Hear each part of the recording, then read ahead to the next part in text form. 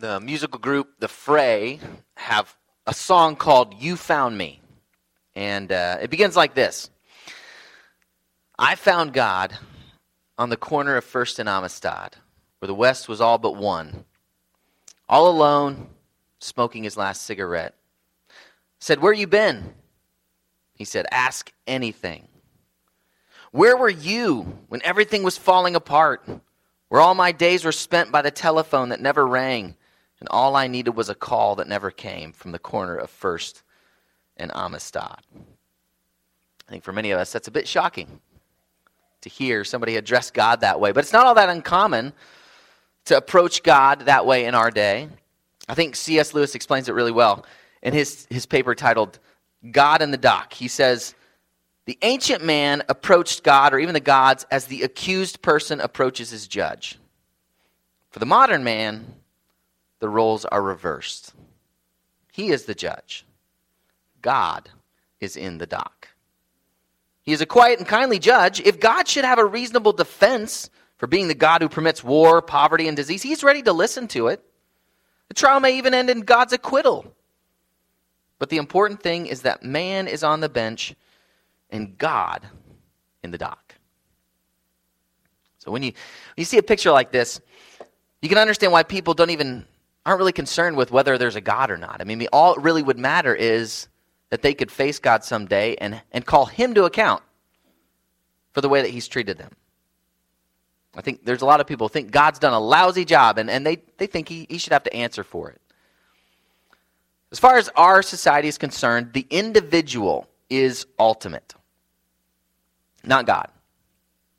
Every individual has the right to have their own personal psychological needs met. And so what you have today is that the failure to affirm another individual's sense of personal identity, it's not just a matter of differing opinions. It's viewed today as oppressive because it withholds something very important from another person, one's personal sense of well-being. So if I fail to affirm someone's personal choices about their beliefs, about their identity, or about the way that they should be or how they consider themselves, I'm viewed as oppressive. So how much more would the God of the Bible be viewed as oppressive? And this isn't just an idea out there somewhere. This is not just what people outside the church think. We've been impacted by this, and we need to understand that. You can see the impact when you think about how we think about our jobs and what's most important with our jobs. Personal satisfaction is one of the most important factors when it comes to jobs today. Why? Because we believe that we have a very important right to psychological well-being. Why is mental health so important today? Because we are very, very concerned about meeting our own psychological needs. And that's a shift that's happened in our culture. But what it means is that we're the ones who determine what's important for us. And even though we believers may have the good sense not to put God on trial per se, we can be guilty of thinking at times of ourselves as ultimate. We can think that how we feel is what matters most. So how can we put our lives into the kind of perspective the Bible describes? Perhaps a picture of a courtroom is a good way to get at this. Maybe putting everything into perspective can be done by seeing a certain courtroom. Not an imaginary one, but the courtroom that every single one of us is going to be in one day. So Jesus gives us that picture in our passage this morning. There is going to be a trial that every one of us is going to face in the future. But it's not God who's going to be in the dock. It'll be us. Each of us individually. So in Jesus' last recorded teaching in Matthew's gospel, he tells us about the king's ruling in the final court. So we have a Supreme Court in our state and in the country. It's the highest court. This Supreme Court is the Supreme Court of the universe. It has one session. And what we're going to see in Matthew 25, 31 through 46 are three aspects of this courtroom scene. We're going to see the king's separation of everyone into two sections. And then we're going to see the king's ruling for those on his right, followed by the king's ruling for those on his left. And what that's going to do is I think it's going to help us understand how we are to view our lives now. It's going to help us understand what really matters most. So Jesus will help us put that into perspective. You can turn to Matthew 25 if you haven't already done so.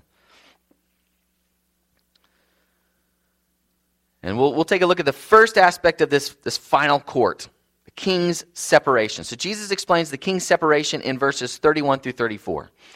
But before we get to that separation, I just want to clarify who I'm talking about when I say the king. He mentions the king, but he doesn't do that till verse 34. Before that, he refers to the Son of Man. And that's we've been reading Matthew in chapters 24 and 25, and before that, we've actually been throughout Matthew. And what we've learned as we've been through Matthew is this is one of the ways that Jesus likes to refer to himself. We could go back to Matthew 16. He asks a question to his disciples. He says, "Who do you say that the Son of Man is?" We know he's talking about himself because of his follow-up question. In verse 15, he says, "But who do you say I am?" So what Jesus is doing in using the Son of Man, he's using this less popular messianic terminology. It didn't come with the kind of baggage that Son of God or Son of David came with.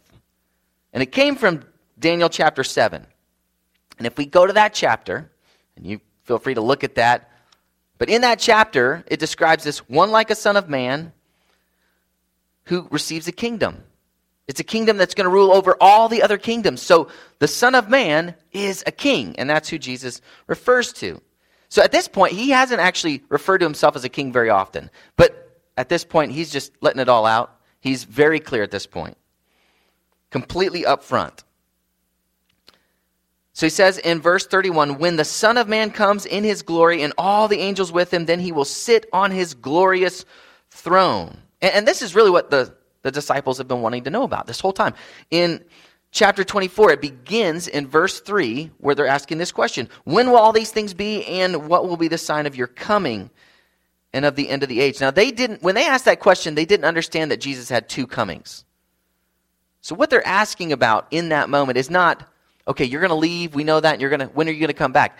They're asking, when are you going to establish the kingdom fully, like Daniel says? So this is what he goes on to talk about. And Jesus had earlier in his ministry, he'd corrected their understanding of the kingdom. So as they look forward to this kingdom, he'd taught them in chapter 13, for example, that the kingdom was not going to come the way that they thought about it coming. But in the end, Daniel 7 is going to be fulfilled. So Jesus is explaining that fulfillment now. But the way that he describes his coming here, you need to understand, he's describing himself in ways that the Old Testament described God. So in Zechariah 14:5, it says, "Then the Lord my God will come, and all the holy ones with him." Jesus is saying that he's going to come in the same way that the Old Testament promised God would come. So here's a scene. There's this grand entrance that Jesus is describing as the promised king of Daniel 7. He's going to sit down on his glorious throne. And in that context, Jesus says, "Before him will be gathered all the nations." Now, some question whether this is really all the nations. There are some that, as they're trying to put these things together, they exclude Israel in order to try to explain these things. But this is identical to the terminology found in Matthew 28, the Great Commission, where it says that we go and we make disciples of all nations. We're not going to exclude Israel with that terminology, so we shouldn't exclude them now. This is everyone. That's what we're to understand here. Now, so in this case, all really does mean all. And in the next statement, he explains why this is going to matter. It's going to matter, though, not for the nations as a group. What he describes in the next phrase or the next statement is that he's thinking in terms of individuals. And It's hard to see. The ESV translates the next statement, and he will separate people one from another. A more literal rendering would be he will separate them one from another. That pronoun, the way that it's formed, it points back to the nations, but it doesn't point back to it directly. It's making a slight difference. And the grammars and these other Bible scholars, they point out that somebody who wrote in Greek would do that in order to point to individuality, to stress not the group as a whole, but to stress the individual. So Jesus is looking at all these nations, everyone, but he's looking at them individually. And it says that he's going to separate them. He's not going to separate them by nation. He's going to separate them individually. And it says that he's going to do that when he comes in glory. Now, there are a lot of different ways you could categorize people today. It seems to have gotten more complicated on many forms. Some of that, though, isn't bad. Right? I mean, I think in the years prior to now, when it comes to ethnicity, I think a lot of times it was either you're white or not white. Diversity that we see in those boxes checked for ethnicity, that makes sense. I mean, I'm not disturbed at all. That I think that if there's a complex situation like ethnicity and you're trying to categorize it, you should probably have a lot of boxes. We also know that things have gotten a lot crazier with other categories.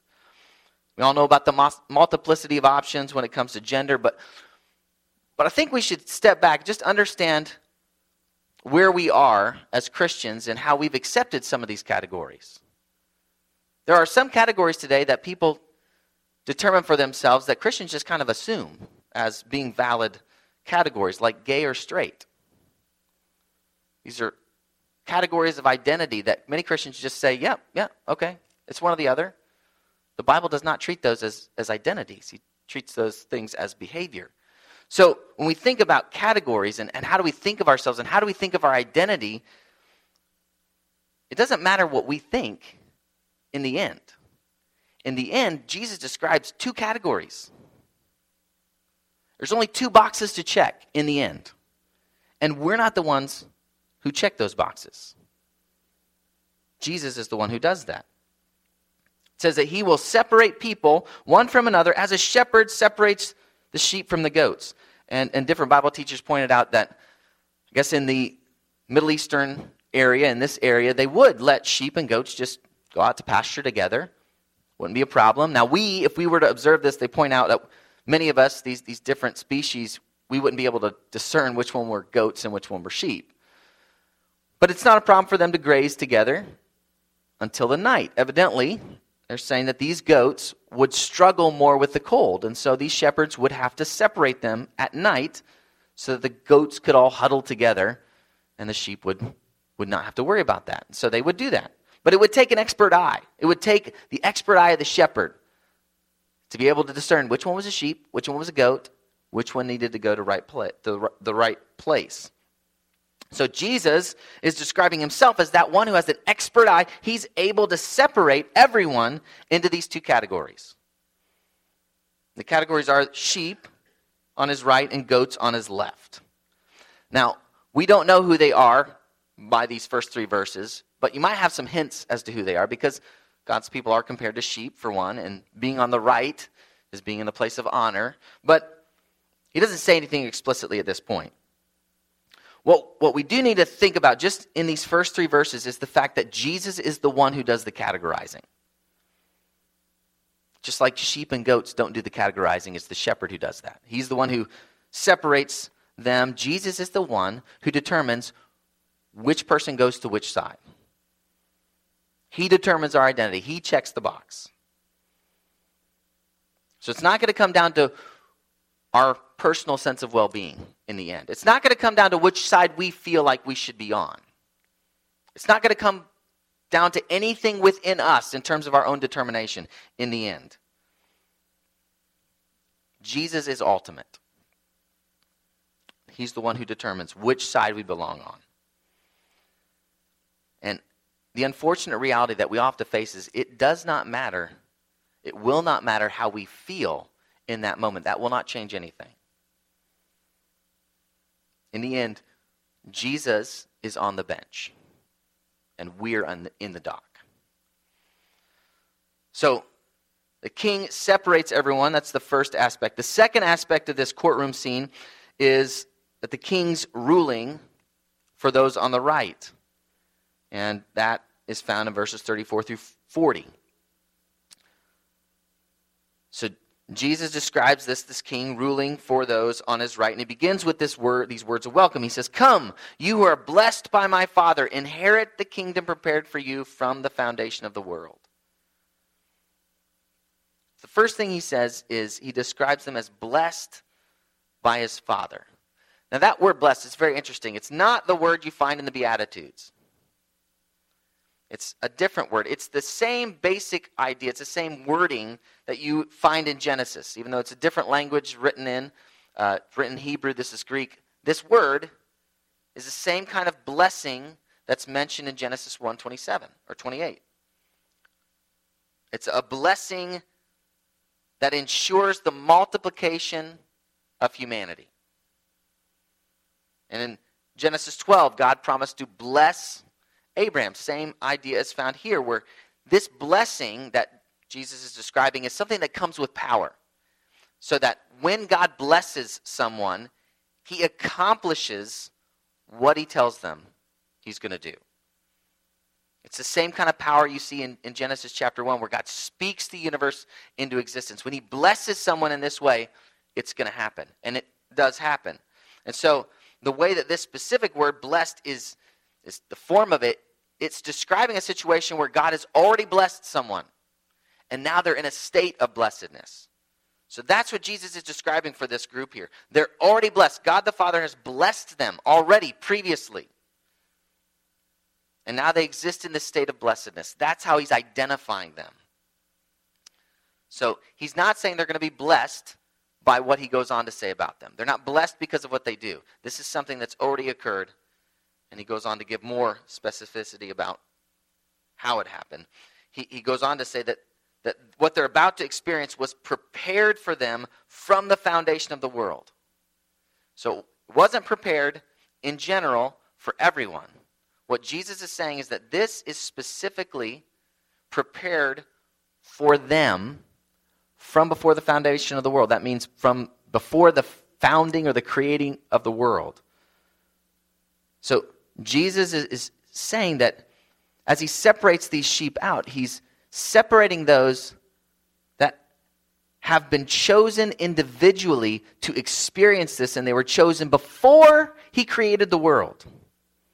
So it's the same language as predestination or election that you find in the Bible. And we've seen it in Matthew already. So Jesus has already mentioned this, and we go back to Matthew 11:27.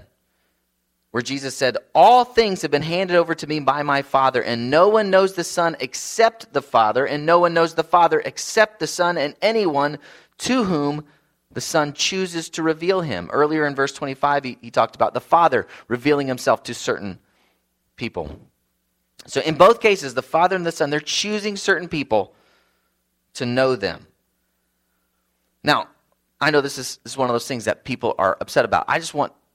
Or they get a little disturbed by this. And I'm not going to defend it this time. I've done it in the past. But I just want us to see it. And it's very important to see it here because of what's going to follow. Jesus is explaining that his description of these sheep, it's based on a work of God before they've even done these various behaviors. So the behavior isn't the cause of their acceptance. It's the proof of their acceptance. This inheritance that he mentions is really just the final part of what God had already planned to do for them from the very beginning. It's not that they're achieving this inheritance for themselves by what they do. So what is the inheritance? Well, Jesus is going to tell them to come inherit the kingdom. Earlier in Matthew, he mentions inheriting the earth or the land. And that's in Matthew 5:5. He mentions inheriting eternal life in chapter 19 and verse 29. It's all synonymous terminology. He's talking about some inheritance. And an inheritance is something that's given to you. You don't earn an inheritance. Very often in our context, we think about inheritance when somebody passes away and they give you something. In Israel's context, this is the kind of terminology that was describing how Israel would be given or possess the promised land. That's the terminology that you find in the Old Testament. So this inheritance is inheriting the land, inheriting the promised land, inheriting the kingdom. Now, Jesus usually talks about entering the kingdom. We saw that when he talked about these 5 young women. They enter the wedding feast. The 2 faithful and good and faithful servants, they enter the joy of their master. But this is just saying the same idea, but using the terminology of inheritance. So what they're going to experience, what they're going to receive, again, is given to them. This is a gift that they're receiving. And what this is, if we explain, what is the inheritance? What is he talking about? This is the Christian's future hope. That's what he's talking about. This is the same exact way that Paul talks about our future hope, and Peter does the same thing. Inheritance. In fact, Paul not only mentions the terminology of inheritance, but he specifically mentions inheriting the kingdom of God multiple places. So in 1 Corinthians 6, 9, and 10, he mentions it. And then in 1 Corinthians 15:50, he mentions inheriting the kingdom of God right before he talks about the transformation of believers in the twinkling of an eye at the last trumpet. This is the language of God's hope, or the hope of the Christian. This is what we're looking forward to. So we are looking forward to inheriting the kingdom. And Jesus is able to promise that to these sheep, again, not because of their behavior, but because by his sacrifice, he has made them able to enter. Jews and Gentiles able to enter the kingdom by faith in him. But if that is the case, then what's going on with verses 34 and 35? Because it sounds like the behavior is the cause for their inheriting the kingdom. That's not what this list is doing. This list is describing the fruit of the blessing that they'd already received. So Jesus identifies them. He says that they're blessed. And then he gives proof for that. It's like a ruling. This is who you are. This is how I can demonstrate that you are the blessed ones. 4, I was hungry and you gave me food. I was thirsty and you gave me drink. I was a stranger and you welcomed me. I was naked and you clothed me. I was sick and you visited me. I was in prison and you came to me. Now understand, those aren't grand gestures. Those are very normal things, normal realities for somebody in the first century as well as for us. And some of them do involve risk and sacrifice, but they're nothing that any one of us couldn't do. They don't require special education.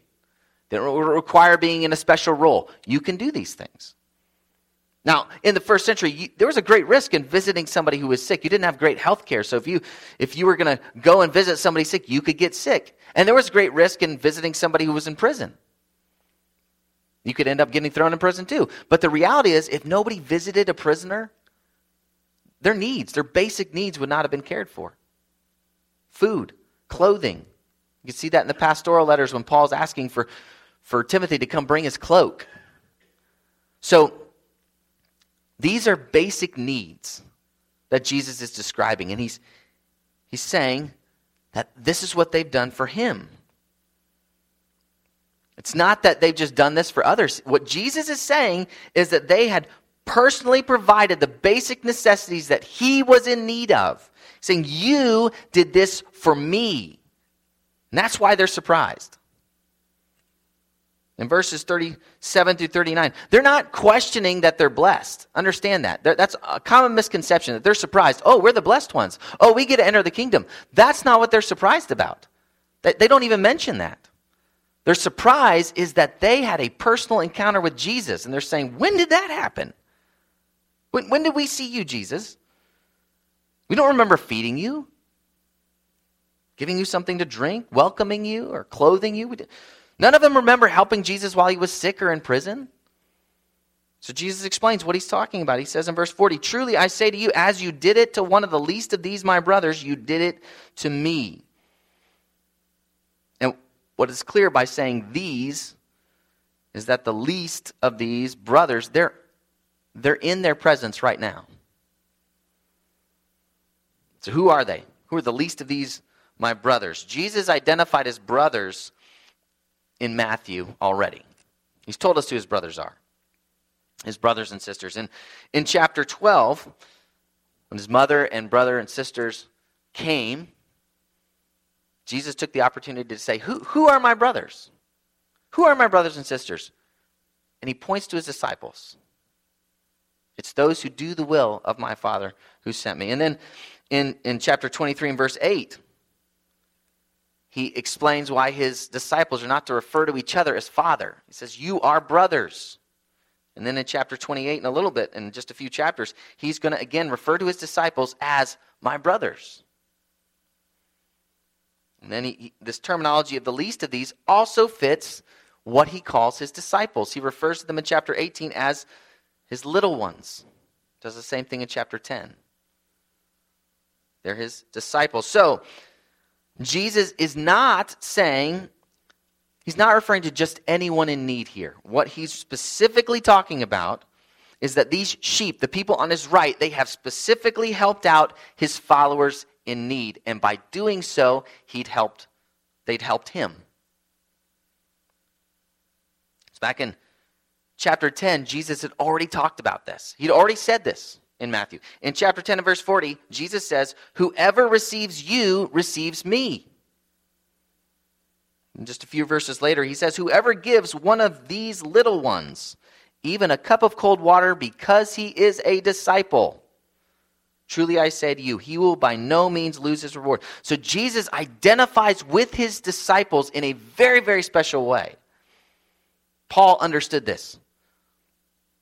Paul understood this on the road to Damascus. You remember what Jesus asked? When he confronted Paul, he said, why are you persecuting me? Remember, Paul didn't know who it was. He didn't understand that this was God talking to him. Now, at that time, he was going by Saul. So Jesus says, Saul, Saul, why are you persecuting me? And then Saul says, who are you, Lord? And Jesus' response is, I am Jesus whom you are persecuting. Now, was Paul persecuting Jesus personally? Literally.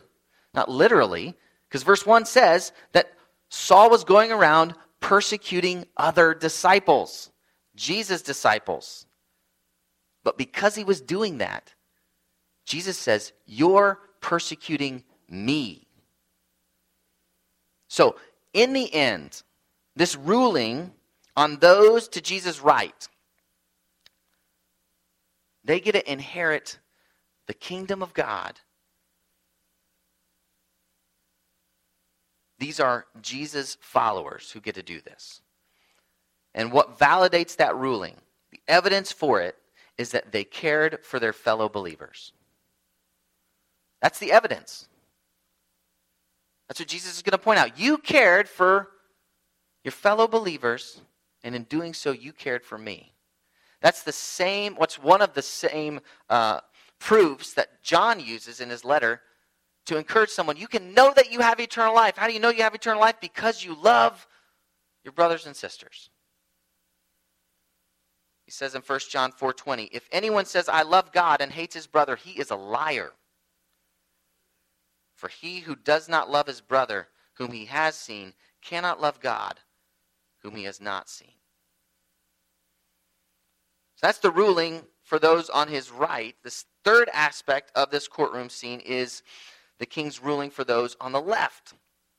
And what you have in this third section is really a mirror of the second. So, in verse 41, he doesn't call them blessed, he calls them cursed. And I think maybe to separate the cause of their curse, he doesn't mention his father. He doesn't say they're cursed by my father. Because in saying that they're blessed by my father, Jesus is pointing out that this is a gracious act. You've been blessed by my father. That's not something you deserve. That is grace. But here, with the curse, I think he's emphasizing the fact that this group has brought this on themselves. They're responsible. Jesus doesn't tell them to inherit the kingdom. He doesn't say, come, inherit the kingdom. He tells them, depart from me, you cursed, into the eternal fire prepared for the devil and his angels. And once again, it's opposite, but not exactly opposite. There's a slight change because this eternal fire is not prepared for them. The inheritance was prepared before the foundation of the world for the people on the right, but this was not prepared for them. Now, it's not as though if the one is true, that the inheritance is prepared for these specific people, that God is not aware that these specific people on his left are going to be in this fire, eternal fire. But it's significant that that's not how Jesus puts it. Again, I think Jesus is highlighting their complete responsibility for this. That this was not designed for them. It was designed for the devil and his angels. This is a reference to the lake of fire. Revelation mentions it in chapters 19 through 21. It's designed to punish Satan and his demons. But those who refuse to trust in Christ will join them. Jesus talked about punishment more than anybody else. He talked about hell more than anyone else. And he describes it as eternal punishment in verse 46. Now, there are other places where you read eternal destruction. We should read destruction as ruin. In other words, coming to the very end of yourself. And we shouldn't describe it and think of it in a sense of ceasing to exist. But you can see why we shouldn't do that here in this passage. There's a comparison being made. You have eternal life, which is synonymous with the kingdom, or eternal punishment. So I think we should listen to Moses Stewart and his statement that we must either admit the endless misery of hell or give up the endless happiness of heaven. Those are our options. Now, this is a terrible reality. Understand, this is horrible. And for that reason, it can seem severe. It can seem extreme. We would not wish eternal conscious torment on anyone. And it's a frightful thing. When you sit down and you think about this, and I wouldn't even encourage that. But it's a thing. You shudder at this. The thing we need to be careful of is not to try to alleviate ourselves by thinking in terms of trying to explain this away or thinking in some ways to minimize it. That's going to be our natural response. But understand, the goal of studying the Bible, the goal of listening to this is not psychological well-being. Our goal is to listen to what Jesus says and heed his warning. So whatever the reason for the eternal nature of this punishment, whether it's based on the infinite weight of our sin because of who we've sinned against, or whether it's because those who do go to this lake of fire will not stop sinning even while they're there, whatever the reason is, we need to listen to what's at stake here and not try to alleviate it. Because it's a warning. So what can we do about it? What can we do about this? Well, look at the evidence Jesus gives for this sentence. Again, there's evidence. He says, "For I was hungry and you gave me no food. I was thirsty and you gave me no drink. I was a stranger and you did not welcome me. Naked and you did not clothe me. Sick and in prison and you did not visit me." Again, you have this, it's really identical evidence in reverse.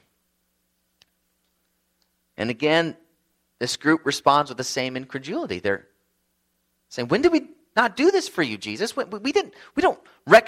never remember seeing you and doing this." And once again, Jesus says in verse 25, "Truly I say to you, as you did not do it to one of the least of these, you did not do it to me." It is the same reasoning in reverse. They did not care for the needs of Jesus' followers, those who represented him on earth. That was the evidence for this punishment. So what that means is that they never turned from their sin. They never trusted in Christ and then did what every follower of Jesus must do: join the group of followers and care for each other. They never did that. That's what Jesus is describing here. If they had, this would not be true. Now, when is all this going to happen? Let's try to think through the timing of this. I've said at the end, but can we elaborate on this? Well, Jesus points to something in verse 46 that we need to pay attention to. In referring to those on his left, he says, "These will go away into eternal punishment, but the righteous into eternal life." That's pointing to Daniel chapter 12 and verse 2. Daniel 12:2 says, "And many of those who sleep in the dust of the earth shall awake, some to everlasting life and some to shame and everlasting contempt." Now, Jesus doesn't mention the resurrection here, but that is the context we see. And my understanding of Revelation 20 is that this actually happens at 2 points in time. That the first occurs before the millennial reign of Christ, and the second at the end of it. Now, if that's true, why doesn't Jesus mention a gap here? Why does this sound like it's one event? I think we always need to be careful with prophecy. You should never be pedantic with prophecy, because prophecy very often is focused on a theme more than chronological order. So, take, for example, the prophecy that Jesus reads in Nazareth. He reads from Isaiah 62, verses 1 and 2. He's there in the synagogue, and he's reading it. He reads verse 1, and then he gets about halfway through verse 2, and he stops. In the middle of a prophecy, he stops. Because the theme of the prophecy was the Messiah's mission. But part of that mission was not going to happen then. The prophecy was not about the chronology. It was about the theme. And so Jesus doesn't mention the second half that had to do with his second coming. If Jesus didn't feel the necessity to make sure and show how something chronologically fit, I don't think we need to do that either. The point of this passage is not to focus in on exactly the timing of things. It's to understand the judgment that occurs because of Christ. So that's what we're paying attention to. Now, you could look at it and say, well, how in the world could these people be surprised if this is after a resurrection? I mean, they've already started to experience their suffering. Again, that would be misunderstanding the nature of their surprise. They're not surprised about being included or excluded. That has nothing to do with their surprise. What they're surprised about is Jesus is accusing them of not caring for him personally. Or he's telling these others that you had a personal encounter with me, and that's what they're surprised by. So why is Jesus doing this? Why would he tell his disciples this? Why would this be his last teaching, in fact, before the cross? Is it to correct our end times charts? Make sure that we have a pristine chart. Maybe we know exactly the timing of every little thing that's going to happen. Is that what Jesus was concerned about? No. He's warning us. He's warning his followers. He's telling them, this is what's going to matter in the end. This is the perspective that we need to view our lives from. This is why we need to care about people. This is why we need to care about each other. So what really matters in the end? What really matters is responding to the King. I know in this passage, it looks like what matters is taking care of Jesus' followers. No, that's not actually what Jesus is saying. What he's demonstrating by that is that he is what's ultimate. How are people going to hear about Jesus once he's ascended to heaven? It's only by his followers. How is there going to be evidence that they're following Jesus? It's only by connection to his followers. That's why the followers play such an important role here. Because our interaction with Jesus' followers is a demonstration of how we have responded to Jesus. So, listen here. Friend, if you have not turned from your life, the way that you've pursued life, if you've not believed that Jesus is your King who died to rescue you, if you've not turned from ruling yourself, from determining for yourself what's best for you, to submit to Jesus, to follow his teaching, That is what matters most to you in this moment. Trusting in Jesus. Jesus told his followers that when we gather together in his name, he is with us. So right now, everyone in this room is having an encounter with Jesus. You may not recognize it or not. May or may not. But that is what's happening. And so what you need to understand is in this moment, this is one of those occasions that Jesus says, you're having an encounter with me, and it is vitally important how you respond to that. Now, what you also need to understand is nobody is saying, I am not saying that anybody in here thinks that, well, if you're not trusting in Jesus, then you deserve this punishment. We don't really deserve that. No, every single one of us who is truly believing in Jesus, we recognize we all deserve this punishment. This horrific punishment is what we deserve. The only difference is we've experienced God's grace, and what we want for everyone in here is that they would experience God's grace too. That they would respond to Jesus. So if you hear about this punishment that Jesus teaches here, and you're deeply concerned about it, if it bothers you, understand there is a way to be saved from it. You have to deny yourself and follow Jesus. You have to stop living out what you think is best for you. Stop even trying to be good enough for God. Denying any chance that you have at just muscling up to heaven and being good enough for Jesus. Understand, that is not how you get to heaven. That is not how you inherit the kingdom. It is by Jesus and Jesus alone, and you need to trust in him. And if you're trusting in him, if you believe he's your king, if you believe that he is your Savior, the one who rescues you from your sin and from this punishment, if you believe that, then you will follow him. You will listen to him. That's not how you're saved. You're not saved by what you do, but it will follow. And today is the day to respond to this. You should never wait. What about those of us who believe we're going to be on the right? Those of us who are trusting in Jesus. How should we respond to a text like this? Well, we should care about those that aren't. We should be concerned about them. We should make every effort to live our lives in such a way that we can share the good news with them. What I mean by that is if you're not living in consistency with the gospel, you don't have much of a hearing to share this good news that can rescue somebody from this punishment. So we need to live in line with the gospel, and then we need to care about people enough to share that with them.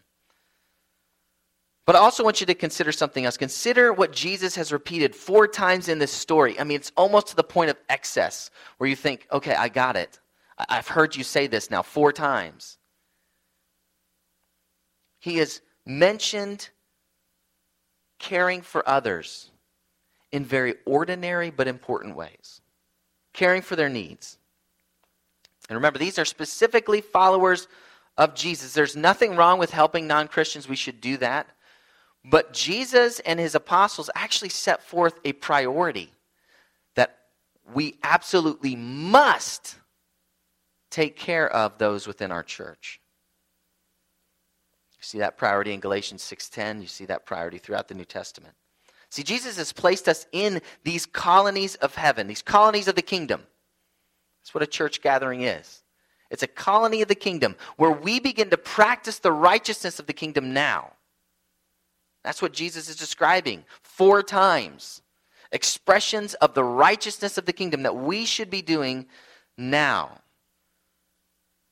So what that means is that the local church is vital to your Christian life.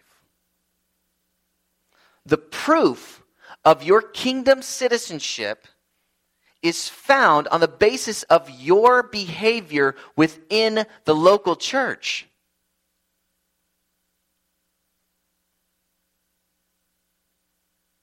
Where you can help Jesus' followers, and by doing so, serve Christ himself. That's how we need to think about what's happening here. Serving Christ. Jesus summarized all these different actions in verse 44 with the word translated minister. So he's summarizing the feeding and drinking and clothing and all these other actions as ministering, or we could say serving. This is the same word Jesus uses in Matthew 20:28, where he describes himself as not having come to be served, but to serve the many by giving up his life for them. So you absolutely must serve one another. We must serve one another in the church. It's not optional. It's the proof that you inherit the kingdom one day. And understand just how important this is going to be in the coming days. Carl Trueman, in his book, The Rise and Triumph of the Modern Self, he notes that the situation the church faces today, it's a world dominated by what he's described as expressive individualism. I've been describing it in this sermon. And it's one where the church is more and more marginalized. The church in America used to be very central. Well, we're going more and more to the periphery. More and more people are deeply suspicious of the church. They don't think we're up to anything good. We believe things that are in exact opposition to what they believe. More and more people in our society, they don't view people in the church as simply ignorant or prudish. They actually view us as evil. And understand that Trueman compares that to the 2nd century Christians. That was their world, where the people around them viewed them as suspicious, accused them of being evil. And so he uses that as a comparison of how are we going to survive? How did the 2nd century church survive their situation? He says, by existing as a close-knit, doctrinally bounded community that required our members to act consistently with their faith and to be good citizens of the earthly city as far as good citizenship was compatible with faithfulness to Christ. So the point is we need each other. And more in these coming days, we need each other. The local church is vital to your faith. Not just to the genuineness of your first response, but to your continuing in this. So don't take it for granted. Don't treat the church as though it's insignificant. As though gathering on Sundays is really just, it's insignificant. I mean, I'm saved. I'm fine. That's not how Jesus talks about it. Whatever you do for one of the least of these brothers and sisters of Jesus, you have done it for Jesus himself. And how could we not want to serve him? Let's pray.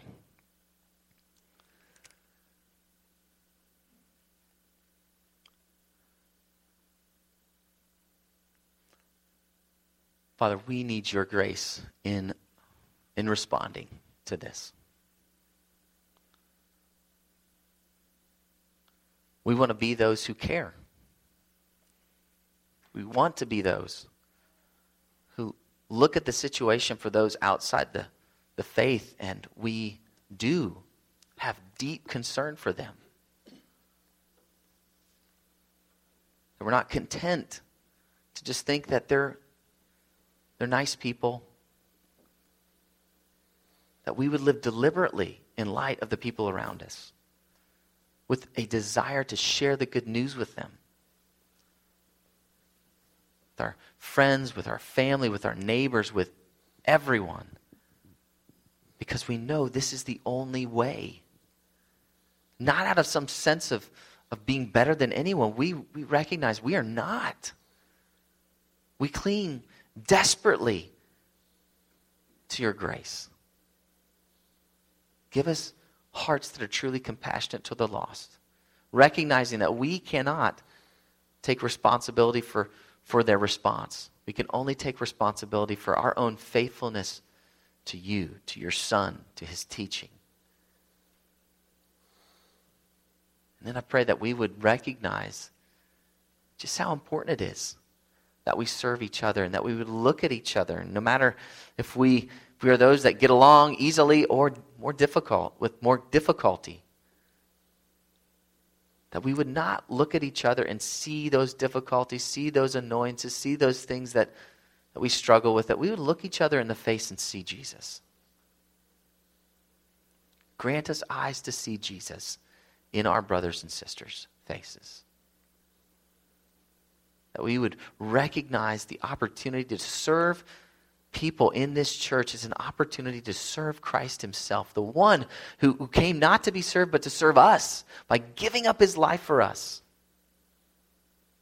That we would serve him. That we would do things that are inconvenient because we love Jesus. That we would make this body a priority because we love Jesus. That you would help us to see how very important it is that we stick together. That we would do so again, not with some inordinate value for our own good works. That we would revel in this blessed state that we've experienced purely on the basis of grace, that we would look forward to this hope, an inheritance that is a gift, but that we would bear the evidence of being in that group. By your strength, not our own, by your power, through the Spirit that you've given us. And again, anyone here who does not know you, through your Son, I just pray that they would recognize their sin, recognize their situation, that they would turn to Christ. Amen.